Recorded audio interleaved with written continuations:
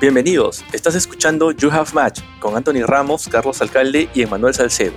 You Have Match representa la culminación de un largo camino lleno de alegrías, tristezas, altos y bajos hacia la residencia médica en Estados Unidos. Acompáñanos a conocer historias únicas llenas de trabajo duro, tropiezos, resiliencia, alegrías y mucha perseverancia. En este episodio presentaremos al Dr. Javier Torres, médico venezolano que se encuentra aplicando medicina familiar en el proceso del Match 2023. Buenos días, Javier. Muchas gracias por acompañarnos el día de hoy. Por favor, si te podrías presentar y contarnos un poco acerca de su formación académica. Hola, Manuel. Mi nombre es Javier Torres. Soy de Venezuela. Soy de la Universidad de Carabobo. Me gradué en el 2015. Javier, ¿nos puedes comentar un poco de cómo fue la transición de terminar la escuela de medicina en Venezuela y luego empezar con todo este proceso de los STEPS? Sí, por supuesto. Yo nací acá en Estados Unidos, pero desde muy pequeño nos fuimos de Estados Unidos para Venezuela. Viví ya viví toda mi vida. Después de la escuela de medicina, yo siempre he tenido la curiosidad de estudiar aquí en Estados Unidos y seguir mi formación acá. Apenas terminé, tenía todavía esas ganas de venir para acá, pero bueno, no tenía los recursos para venir para acá a vivir. Aunado a eso, no sabía inglés todavía, me tocaba aprender inglés. Entonces, ¿qué hice? Después de la graduación, trabajaba 9 meses en un hospital en Venezuela, en medicina primaria, y debido a la condición política en Venezuela, me vi amarrado y tomé la decisión de venir a Estados Unidos para mejorar mi posición académica. Bueno, cuando me vine para Estados Unidos, prácticamente me vine sin dinero, no tenía tantos recursos económicos para empezar directamente a estudiar y tampoco sabía cómo era bien el proceso. Entonces, desde que llegué acá, me dediqué a trabajar en trabajo extra medicina porque me tocaba aprender inglés. En ese momento no sabía inglés. Estuve aprendiendo inglés durante todo ese tiempo. Estuve en una escuelita de esas económicas. Empecé a aprender inglés y tenía compañeros de Venezuela también que ya se habían venido para acá anteriormente, desde que nos graduamos, y empezaron a hacer el proceso de los STEPS. Como mencioné antes, yo no sabía nada acerca de nada de los STEPS. Entonces me puse en contacto con ellos y me empezaron a explicar un poco acerca de los STEPS. Después que me empecé a informar un poco mejor acerca de los STEPS, los únicos recursos que recuerdo que me dijeron fue haz Kaplan, y después empiezas a estudiar haz Kaplan y al mismo tiempo estudiando para los STEPS con ese curso. Y cuando empiezo yo a averiguar el precio de Kaplan era muy costoso, era aproximadamente $10,000, $8,000, de verdad no podía. Y lo que hice fue ver los libros de Kaplan por eBay, recuerdo, los súper económicos, como $100, y empecé a leerlos por mi cuenta. Y desde ahí fue que me empecé a preparar con los STEPS, empezando ahí. Ok, quería preguntarte algo muy pequeño. Nos contabas que tú iniciaste todo este camino del USMLE sin saber inglés. ¿Cuán desafiante fue eso? Porque tú sabes que sí, en toda la comunidad latina, en las personas que venimos de todos los países de Latinoamérica, a veces el inglés es nuestra segunda lengua. Uh-huh. Y hay personas que se desaniman de iniciar todo este proceso porque no tienen solamente un inglés básico o quizás intermedio. ¿Cuán duro fue para ti aprender todo inglés y luego como que aprender todos los términos médicos en inglés también, que es bastante difícil? Sí, por supuesto. Yo recuerdo que no sabía absolutamente nada de inglés. Yo estaba muy nervioso de empezar el proceso porque sabía que era un inglés avanzado y mi inglés era menos que básico. Entonces yo empecé con las palabras básicas. Empecé a estudiar, desde el principio inglés. Eso me tomó aproximadamente, el inglés me tomó como 8 meses, dedicación exclusiva, pero sin embargo no había tocado los libros del Kaplan todavía cuando empecé a estudiar, que eran todos en inglés. Cuando hago la transición a leerme un libro acerca de medicina aquí, acerca de los STEPS aquí en Estados Unidos, me di cuenta que era prácticamente lo mismo que era en español, solo que transformaban la palabra en inglés, pero básicamente era igual. Entonces eso me dio un poco de esperanzas porque sentí que no tenía que saber un inglés avanzado para presentar un examen que era prácticamente lo mismo, las mismas palabras, pero con traducción en inglés, que es básicamente igual. Entonces eso fue lo que me dio a mí más la fuerza de, ok, esto lo puedo hacer porque es prácticamente lo mismo. Entonces eso me ayudó bastante. Gracias, Javier. Gracias por compartir eso. Imagino que el camino no debe haber sido nada fácil. En cuanto a tu preparación con el Step 1 y el Step 2, ¿cuál es el material que más utilizaste y cuál encontraste que era más beneficioso para tu proceso? Sí, por supuesto. Mira, yo comencé con el Kaplan, me leí todos los libros una vez, no los leí dos veces, solo una vez como para entrar para ver qué más o menos se trataba todo esto. Al mismo tiempo que me estaba leyendo los libros para ir practicando un poco, para entrar un poco en el sistema, empecé a hacer el Cuban de Kaplan, pero sin saber mucho. Era como que para familiarizarme un poco con el proceso, con el tipo de preguntas, con el tipo en que más se basaban. Ahí, con eso fue que arranqué un poco con Kaplan y con las preguntas de Kaplan. Las preguntas de Kaplan las hice aproximadamente 2 meses, 3 meses, para familiarizarme un poco. Y después de eso, empecé inmediatamente con UWorld y con el First Aid. Tenía el First Aid y empecé con UWorld al mismo tiempo también. Aunado a eso, empecé también con Patoma. Fue un recurso muy importante en mi formación. Algo que me ayudó también bastante, que tenía bastante déficit cuando llegué aquí en Estados Unidos, era en microbiología, y estudié de los videos de Sketchy Micro, creo que se llaman los Sketchy Micro. Empecé con Sketchy Micro, con Patoma y con First Aid. Esas fueron mis 3 bases fundamentales con UWorld para prepararme para el ST1. Excelente, gracias Javier. Yo sé que la formación en Latinoamérica tiene más un enfoque infeccioso, ¿no? Debido a las mismas enfermedades y condiciones con las que vivimos en América del Sur, a comparación del aspecto genético y de cáncer que hay en Estados Unidos. ¿Cómo hiciste para tratar los temas de genética, por ejemplo, o de las enfermedades propias de las sociedades judías, por ejemplo? Sí, es un sistema, tienes razón, es un sistema totalmente distinto. Cuando hago el enfrentamiento con este tipo de preguntas, me costó un poco, de verdad, en la formación de esas preguntas, pero básicamente, como comenté antes, seguí leyendo mi First Aid, y al mismo tiempo, si no entendía algo, o cuando hacía las preguntas de Word, si no entendía algo, iba a otros recursos tipo a YouTube. En YouTube hay mucha información, bastante información que es bastante beneficiosa, que ayuda para la formación. Y básicamente eso, no me quedaba siempre con la duda. Si no supiera, siempre buscaba la manera de saber el porqué de cada una de esas preguntas que tenía malas, o ese tipo de topic que me preguntaban. Pero básicamente continué con el mismo material, y si no sabía algo o algo se me hacía muy dificultoso, iba a YouTube prácticamente a buscar la respuesta, que hay mucha información valiosa ahí en esa plataforma. Y bueno, Google también en general tiene unas fuentes muy importantes. Javier, ¿y tú crees que viendo en retrospectiva te ayudó Kaplan para iniciar el proceso? Porque ahora me parece que ya estamos como que saliendo, no muchas personas están utilizando Kaplan, algunas todavía lo usan, pero ¿tú crees que fue una herramienta que fue bastante importante en tu preparación? Como lo comenté, Antonio, anteriormente, yo no pagué Kaplan. Lo que hice fue como un puentecito para como calentar motores para empezar con los verdaderos recursos. Yo prácticamente no utilicé Kaplan, no pagué Kaplan. Lo que hice fue utilizarlo como un puente, y lo que hice fue leerlo como que para recordar un poco acerca de medicina, de lo que había estudiado al principio de la carrera. Y me ayudó como para refrescar un poco, pero no lo utilicé más de 3 meses para mi formación como para el ST1. Entonces, en este punto, depende de la persona si necesita, por ejemplo, pagar Kaplan y necesita una guía a lo largo del camino para estar enfocado en cada topic, o para que lo vayan orientando. En mi caso, yo estaba bastante enfocado, y lo que hice fue como para refrescar y no entrar directamente al First Aid, que es más directo. O sea, para entrar al First Aid tienes que tener unas muy buenas bases para entender el First Aid. Si no, necesitas repasar un poco más de básica antes de entrar al First Aid. Pero en mi opinión, lo que yo hice no me sirvió mucho Kaplan, sino para refrescar un poco. Pero como mi formación para presentar este STEP, no. Ok.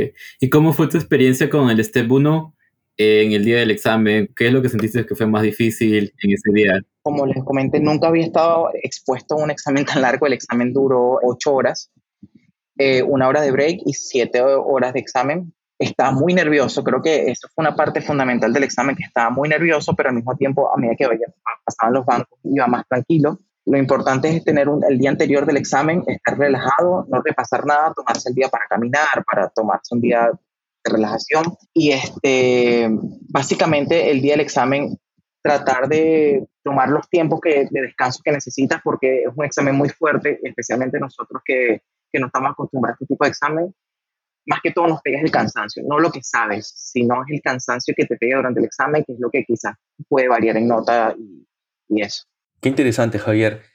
Y ahora con respecto al Step 2, ¿nos puedes contar qué materiales utilizaste y cómo fue tu preparación para el Step 2? Sí, vale. Mira, mejoré bastante en el Step 2. No sé si fue porque el examen era más clínico o porque ya había pasado por el Step 1 y ya tenía la experiencia previa de cómo estudiar, porque algo que uno aprende en este proceso es cómo estudiar. O sea, uno aprende a estudiar. Entonces, el Step 2 básicamente utilicé solo UWorld y utilicé Master of the Boards.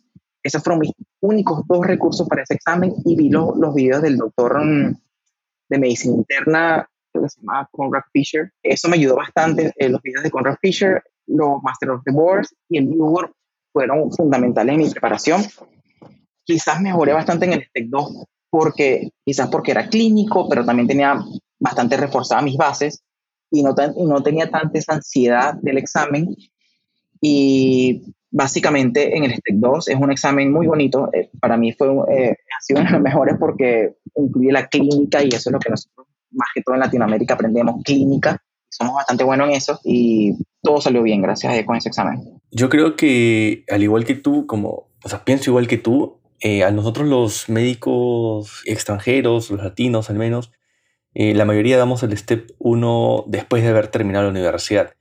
Entonces es como que tenemos los conocimientos de clínicas un poco más frescos, ¿no? Que son los que aborda el Step 2, mientras que los conocimientos de básicas por ahí como que los tenemos un poco olvidados, ¿no? Y tenemos que recordar nuevamente todos esos conocimientos. ¿Y cuánto tiempo después de haber dado el Step 1 diste el Step 2? ¿Cuánto tiempo demoraste entre ambos exámenes? Ok, en el Step 1 yo me tomé aproximadamente 15 meses, porque como les comenté, no estaba, tenía una posición económica no buena y tenía que trabajar y estudiar al mismo tiempo. Pero en el Step 2 lo tomé en el 2020, recuerdo. Antes que me llegara la nota del Step 1 empecé a estudiar porque no quería perder el ritmo que tenía de estudio y empecé a estudiar inmediatamente, o sea, como 2 semanas después de que presenté, empecé a estudiar y me tomé 6 meses. Me tomé 6 meses para el Step 2 porque estaba bastante fresco de las ciencias básicas del Step 1 y con lo que aprendí en esos 5 meses de estudio, 6 meses de estudio de clínica, fue suficiente. Fue suficiente en mi caso para presentarlo. Claro, aunado a eso que vino la pandemia y yo dejé de trabajar aproximadamente 4 meses y quizás también eso me ayudó a que no tuve interrupciones durante el examen. Excelente, Javier. Gracias por compartir tu experiencia. Sabemos que otra parte importante de la aplicación para hacer match viene a ser las rotaciones. ¿Nos podrías contar tu experiencia obteniendo rotaciones en Estados Unidos y un poco acerca del programa de UCLA IMG? Oh, sí, por supuesto. Okay, después que presenté el Step 2, inmediatamente yo empecé a buscar rotaciones. No conocía a nadie, en realidad, aquí en Estados Unidos que me pudiera brindar el apoyo de una rotación. Cuando empecé a buscar rotaciones en hospitales y en universidades, ellos tienen un programa para estudiantes internacionales y básicamente todo es pago. Todo es pago. Aproximadamente un mes vale $3,000, $4,000, $5,000. Es más o menos el rango de un mes de una rotación con un doctor en un hospital universitario. No tenía los ingresos económicos para pagar eso. Y yo empecé a buscar doctores de mi país que estuvieran ejerciendo aquí en Estados Unidos, que ya tuvieran su posgrado, y les empecé a contactar vía email. Les escribí un correo, les mandaba mi currículo, les explicaba la situación. Mandé muchos correos, y de los tantos correos que envié, un ejemplo, mandé 30 correos y me respondieron 2. Me dieron la oportunidad de hacer rotaciones con ellos y esa fue una de las primeras rotaciones que empecé a hacer. La primera rotación fue en el Nemours en Orlando, en pediatría. Después hice otra rotación en la Universidad de Illinois en Chicago, en pediatría también, con doctores latinos que me brindaron la oportunidad de estar ahí con ellos un mes. Y después de eso, para seguirme preparando para las rotaciones, empecé a buscar research, igual internet, o personas que había conocido en el proceso de los exámenes que ya habían entrado a research y ya estaban saliendo, entonces me brindaron el apoyo, me pusieron en contacto con los doctores y así fui buscando los research. Eso fue bastante importante para ir conociendo un poco el sistema de Estados Unidos, cómo es en tanto parte académica como parte clínica. Fue súper importante para en el momento de tener entrevistas o algo, poder hablar algo con base. Y en el programa de UCLA, que conocí una compañera el año pasado, me dijo que ella estaba haciendo el programa de UCLA, que era para IMGs, personas que hablaran español, y te preparaba para la residencia. Eso fue para mí increíble porque yo necesitaba esa experiencia para entrar antes porque yo me sentía un poco perdido.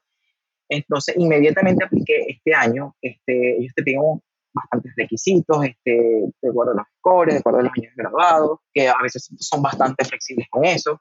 Te mandan un cuestionario que tienes que llenar, más todos tus documentos. Apliqué en marzo y quedé en agosto, me llamaron para una entrevista hace poco, hace menos de un mes. Y bueno, la experiencia ha sido increíble. Ha sido increíble, básicamente me siento como un residente más, te tratan como un residente más, me siento parte de la familia. Lo bueno de este programa es que te ayudan con la aplicación para el match, te orientan bastante qué es lo que tienes que hacer para prepararte bien para lo del match, es súper importante, eso es lo que más que todo ellos se están enfocando. Y bueno, básicamente eres uno más de la residencia de Family Medicine. Eso para mí ha sido una de las mejores experiencias que he tenido aquí hasta ahora, desde que me vine de Venezuela para tratar de ejercer como médico. Excelente, Javier. Qué bueno que te hayas podido contactar con personas de tu país que te han podido apoyar con las rotaciones y el tema de la orientación. ¿Qué opinas acerca de las redes sociales y cuán importantes son, por ejemplo, el Twitter para el match? Mira, las redes sociales yo la empecé a utilizar este año como médico. Me abrí en un Twitter profesional. Lo he visto hay una comunidad de latinos en Twitter grande y súper bonito porque todos nos apoyamos, todos nos hacemos retweet, todos publican historias excelentes acerca del proceso, todos comparten oportunidades de trabajo, oportunidades de rotaciones. Y para mí eso es esencial en este país para entrar a una rotación, para entrar a una residencia. El networking es súper importante porque yo al principio pensaba que era solo scores o notas, pero no lo es. Es solo scores, hay notas, rotaciones y personas que conozco que te ponen en contacto con alguien que te pueda echar una mano y ayudarte. Entonces, estoy totalmente de acuerdo con esta movida que estamos teniendo ahorita los IMG en las redes sociales. Es importante, es bonito, es una comunidad muy, muy, muy, muy que ayuda al doctor internacional. Entonces, sí, me parece súper importante esta movida que estaba viendo ahorita en Twitter. Hay otras redes como LinkedIn, pero no tengo muy conocimiento, no la manejo muy bien, por eso no puedo opinar mucho, pero también sé que hay una movida por ahí muy buena. Javier, nosotros sabemos como internacionales a veces tenemos que completar bastantes requisitos para poder hacer un candidato competitivo para el match. ¿Tuviste alguna experiencia en investigación que te ayudó a entrar al programa de UCLA ahora que estás en el programa de Family Medicine? ¿Y tú crees que sea importante para la aplicación del match como internacionales? Sí es importante porque tenemos que tener conocer un poco acerca de todo. Es importante, pero no es esencial para aplicar. O sea, es importante tener un poco de conocimiento acerca del research, acerca de investigaciones, conocer cómo es el proceso, cómo es el sistema. Pero lo que me he dado cuenta un poco hablando con muchos doctores aquí, incluso en UCLA, los doctores de Chicago, de Northwestern, ellos se enfocan más ahorita, nosotros que estamos comenzando nuestra carrera como médicos aquí en Estados Unidos, ellos quieren observar más en tu currículo y en tu formación médica que tengas experiencia clínica.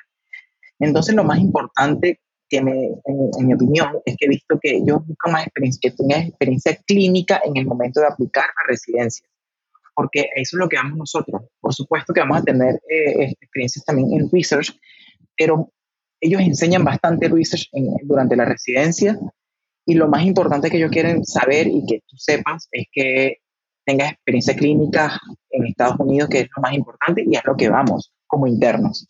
Entonces, básicamente eso. Es verdad, ¿no? El hands-on experience es muy importante y creo que es un factor que están tomando muy en cuenta, especialmente cuando uno ya se ha graduado, saber que se mantiene relevante. Carlos, creo que tenías una pregunta. Y antes de que sigamos avanzando, actualmente sabemos que dentro del pathway está lo que es el OIT, pero por tu tiempo de preparación no estoy seguro si es que de repente tú diste el OIT ya o todavía diste el Step 2, si es el Clinical Skills. ¿Puedes contarnos cuál fue tu caso, por favor? Oh, muy buena pregunta. No, en el 2020, yo después del Step 2, lo digo en el 2020, en ese 2020 estaban muy inciertas las cosas que iba a pasar, que si el OIT o el CS, y ellos creo que implementaron el OIT casi que después del del cierre del deadline para aplicar, el que fue el 28 de septiembre del 2020, ellos aprobaron el OIT en octubre, si no me equivoco, o a finales de septiembre, que fue que extendieron la aplicación para que se extendiera hasta octubre. Entonces, en ese momento estaba tan incierto, no había recursos a quien preguntarle ni nada, y no tomé el OIT sino hasta el 2021, pero fue el OIT, no tuve chance de presentar el CIES porque creo que en el 2020 fue que cancelaron el CIES. ¿Cómo te fue con el OIT? ¿Tú eres de las personas que cree que ese examen nos favorece a nosotros como inmigrantes, como IMGs? ¿Nos puedes dar tu opinión al respecto? Mira, yo creo que como nosotros como IMG nos favorece más el OIT porque el CIES es un examen más que todo clínico, son creo que aproximadamente entre 12 13 pacientes que ves, tienes que ver los pacientes, tienes que prepararte para eso, para esa práctica como médico, es bastante estricta, tienes que tener unas notas, tienes que ir a los pacientes. Entonces, y basado a eso, a ese sistema que a los alumnos, a los estudiantes de medicina aquí lo preparan muy bien para esos exámenes, nosotros no traemos incluso que nosotros sabemos ver pacientes, no tenemos ese sistema como ellos lo ven aquí. Entonces, para el estudiante internacional, siento que el OIT nos favorece más porque es un examen más corto, es un examen que es más que todo práctica, práctica, práctica, y siento que el rate para los estudiantes que pasan el OIT es mayor que los estudiantes que presentan el CS. Entonces, en mi experiencia, creo que el OIT, aunque no presente el CS, nos favorece más como estudiantes internacionales. Muy bien, muchas gracias. Muchas gracias, Javier, te agradecemos por ello. Javier, lo que quería preguntarte es si tienes alguna anécdota en tu proceso, algo que te gustaría compartir, que ahora cuando lo piensas, la verdad te da gracia. No, por supuesto. Mira, yo recuerdo que con el ST1 yo estaba un poco, demasiado nervioso. Yo recuerdo que yo vivía en un apartamento tipo estudio en Chicago y todo el apartamento lo llené de sticky notes. Todo el apartamento. O sea, no se pueden imaginar que todas las paredes estaban llenas de sticky notes acerca de que sí, cuál enzima, cuál reaction, cuál. Todo el first aid prácticamente estaba en las paredes con sticky notes, pero estaba un poco, no sé qué me pasó en ese momento, pero sentía que necesitaba grabarme, porque a veces el ST1 es mucho de memoria y se me olvidaban muchas cosas, y sentía que estando en la casa quería estudiar pasivamente, pero no pegarme en un libro, sino en cada lugar de mi casa que yo estuviera recorriendo, yo leyera algo y pasivamente se me fuera quedando en la cabeza. Entonces, ese creo que es una de los anécdotas más locos que tengo durante el estudio, que recuerdo que mis amigos que me iban a visitar me decían, tú estás loco, literal. Entonces, eso fue uno de los anécdotas más cómicos y creo que por ahí tengo fotos, no recuerdo, pero sí fue bastante alocado de mi parte llenar todo el apartamento. En vez de pintura eran puros sticky notes de todos los colores. No, tal cual, tal cual. Yo creo que eso de los sticky notes lo hemos hecho todos alguna vez durante nuestra preparación.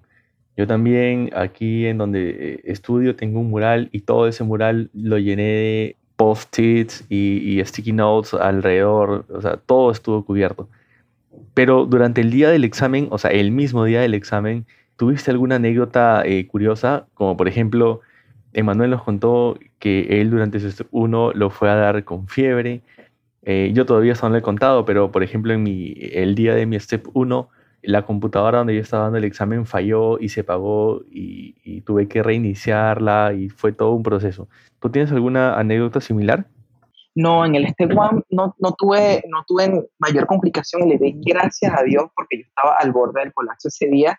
Yo recuerdo que mi mamá estaba llegando, bueno, mi mamá llegó y yo estaba muy ansioso con este proceso porque lo único que sentí que quería pasar este examen, estaba muy nervioso, y lo único que recuerdo que ese día me tomé un poco no sé si conocen esa cosa, en Venezuela se llama valeriana, es algo como que te calma un poco y recuerdo que casi que me tomo todo el pote de los nerviosos que estaba. O sea, el corazón se me iba a salir ese día del examen y me tomé casi que mitad de pote.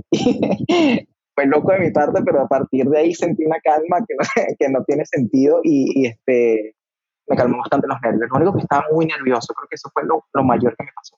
Ahora nosotros sabemos como internacionales y ya habiendo hecho parte del proceso, sabemos de que iniciamos todo esto. Es un proceso muy caro y hay muchas cosas que pagar y es una gran inversión. ¿Tú crees que nos podrías comentar un poco acerca de más o menos, quizás no tienes un monto exacto, pero cómo hiciste para poder soportar todo este proceso que es muy caro? Sí, por supuesto. Bueno, como les comenté, yo estaba trabajando al mismo tiempo que estaba haciendo el proceso, pero el proceso más o menos me salió en el Step 1. El examen, no recuerdo muy bien cuánto está ahorita, pero el examen creo que me salió aproximadamente entre 900 y $1,000, más el New Work que lo compré por un año, exactamente me salió, creo que en ese tiempo estaba en 400, ahorita creo que está en 600, pero en todo el proceso del Step 1, por ejemplo, gasté aproximadamente con unos $3,000. En otros recursos, yo recuerdo que me compré el Tatoma, y bueno, hay otros recursitos ahí que es el Kaplan, los libros de Kaplan, pero máximo todo para estar fueron como unos $3,000 que gasté en el Step 1. En el Step 2 sí gasté un poco menos, porque ya tenía un poco más de base, ya sabía cómo iba a estudiar. En el Step 2, contando el examen, tuvo que haber costado por lo menos $2,000. Entonces, y el examen, el OIT, creo que está en $500 o $600. Entonces, siento que todo el proceso, más que todo en recursos para estudiar para los exámenes, uno gasta aproximadamente como entre 6,000 y 7,000 para estar cómodo, creo, solo en recursos. Wow, es increíble lo mucho que se puede llegar a gastar en este proceso. Ya para ir terminando, Javier, porque entendemos que debes estar muy cansado, lo que queríamos preguntarte era, ¿qué consejo le darías tú a aquellas personas que se encuentran ya en el proceso de dar los steps o de repente a aquella persona que está pensando en venir a los Estados Unidos o que está pensando en prepararse para iniciar con todo el proceso de dar los steps hasta poder certificarse? Uno de los consejos más importantes es compromiso contigo mismo, compromiso y nunca decaer en el proceso. Este proceso no es fácil. Yo pensaba al principio que era muy fácil, que cualquiera lo podía hacer. Es muy frustrante, pero nunca decaer en el proceso. Nunca decaer, aunque esté saliendo mal en un assessment, aunque salga mal en un banco, aunque haya días que no quieras estudiar, tómate tu tiempo y cada persona tiene su tiempo y su proceso. No compararse con las demás personas, eso también es súper importante, no compararse con nadie, sino armar su mismo camino y que todo al final va a salir bien, todo al final va a salir bien, aunque las cosas no lo parezcan, pero al final hay una luz al final del túnel. Muy buen aporte, Javier. Te agradecemos una vez más por estar con nosotros. Algo que tenemos en nuestro podcast es que nos gusta pedir unas últimas palabras o una frase que resuma tu historia. Por ejemplo, me gustaría compartir la de Anthony, que la tuvimos hace un par de episodios. Es: el trabajo duro siempre da fruto. Fue la frase de Anthony. ¿Algo que te gustaría decir para resumir tu historia? Como comenté hace tiempo, compromiso contigo mismo y las ganas, tener muchas ganas de hacer lo que más amas es lo más importante. Hacer esto con amor es lo más importante que puedo aportar por este momento, porque amor es lo que hay que tener para hacer todo este proceso. Excelente. Nunca darse por vencido y continuar por aquello que uno ama. Te agradecemos por tu tiempo, Javier. Muchas gracias a ustedes por esta oportunidad y bueno, espero estar con ustedes en un futuro nuevamente. Sí, de hecho, estás aspirando en medicina familiar. Te volveremos a entrevistar para que nos cuentes cómo fue todo el tema de la celebración. Muchas gracias, Javier. Muchas gracias y que te vaya súper bien en el proceso del match. Igual. Suerte en todo. Gracias. Hasta luego.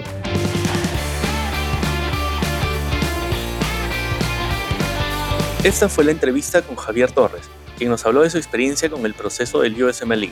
Recuerden suscribirse a You Have Match, el podcast de Anthony Ramos, Carlos Alcalde y Emmanuel Salcedo, en las plataformas de Apple, Spotify y Google Podcast. Al igual, no olviden suscribirse al Instagram y al Twitter. Recuerden hacer todo con amor. Hasta la próxima.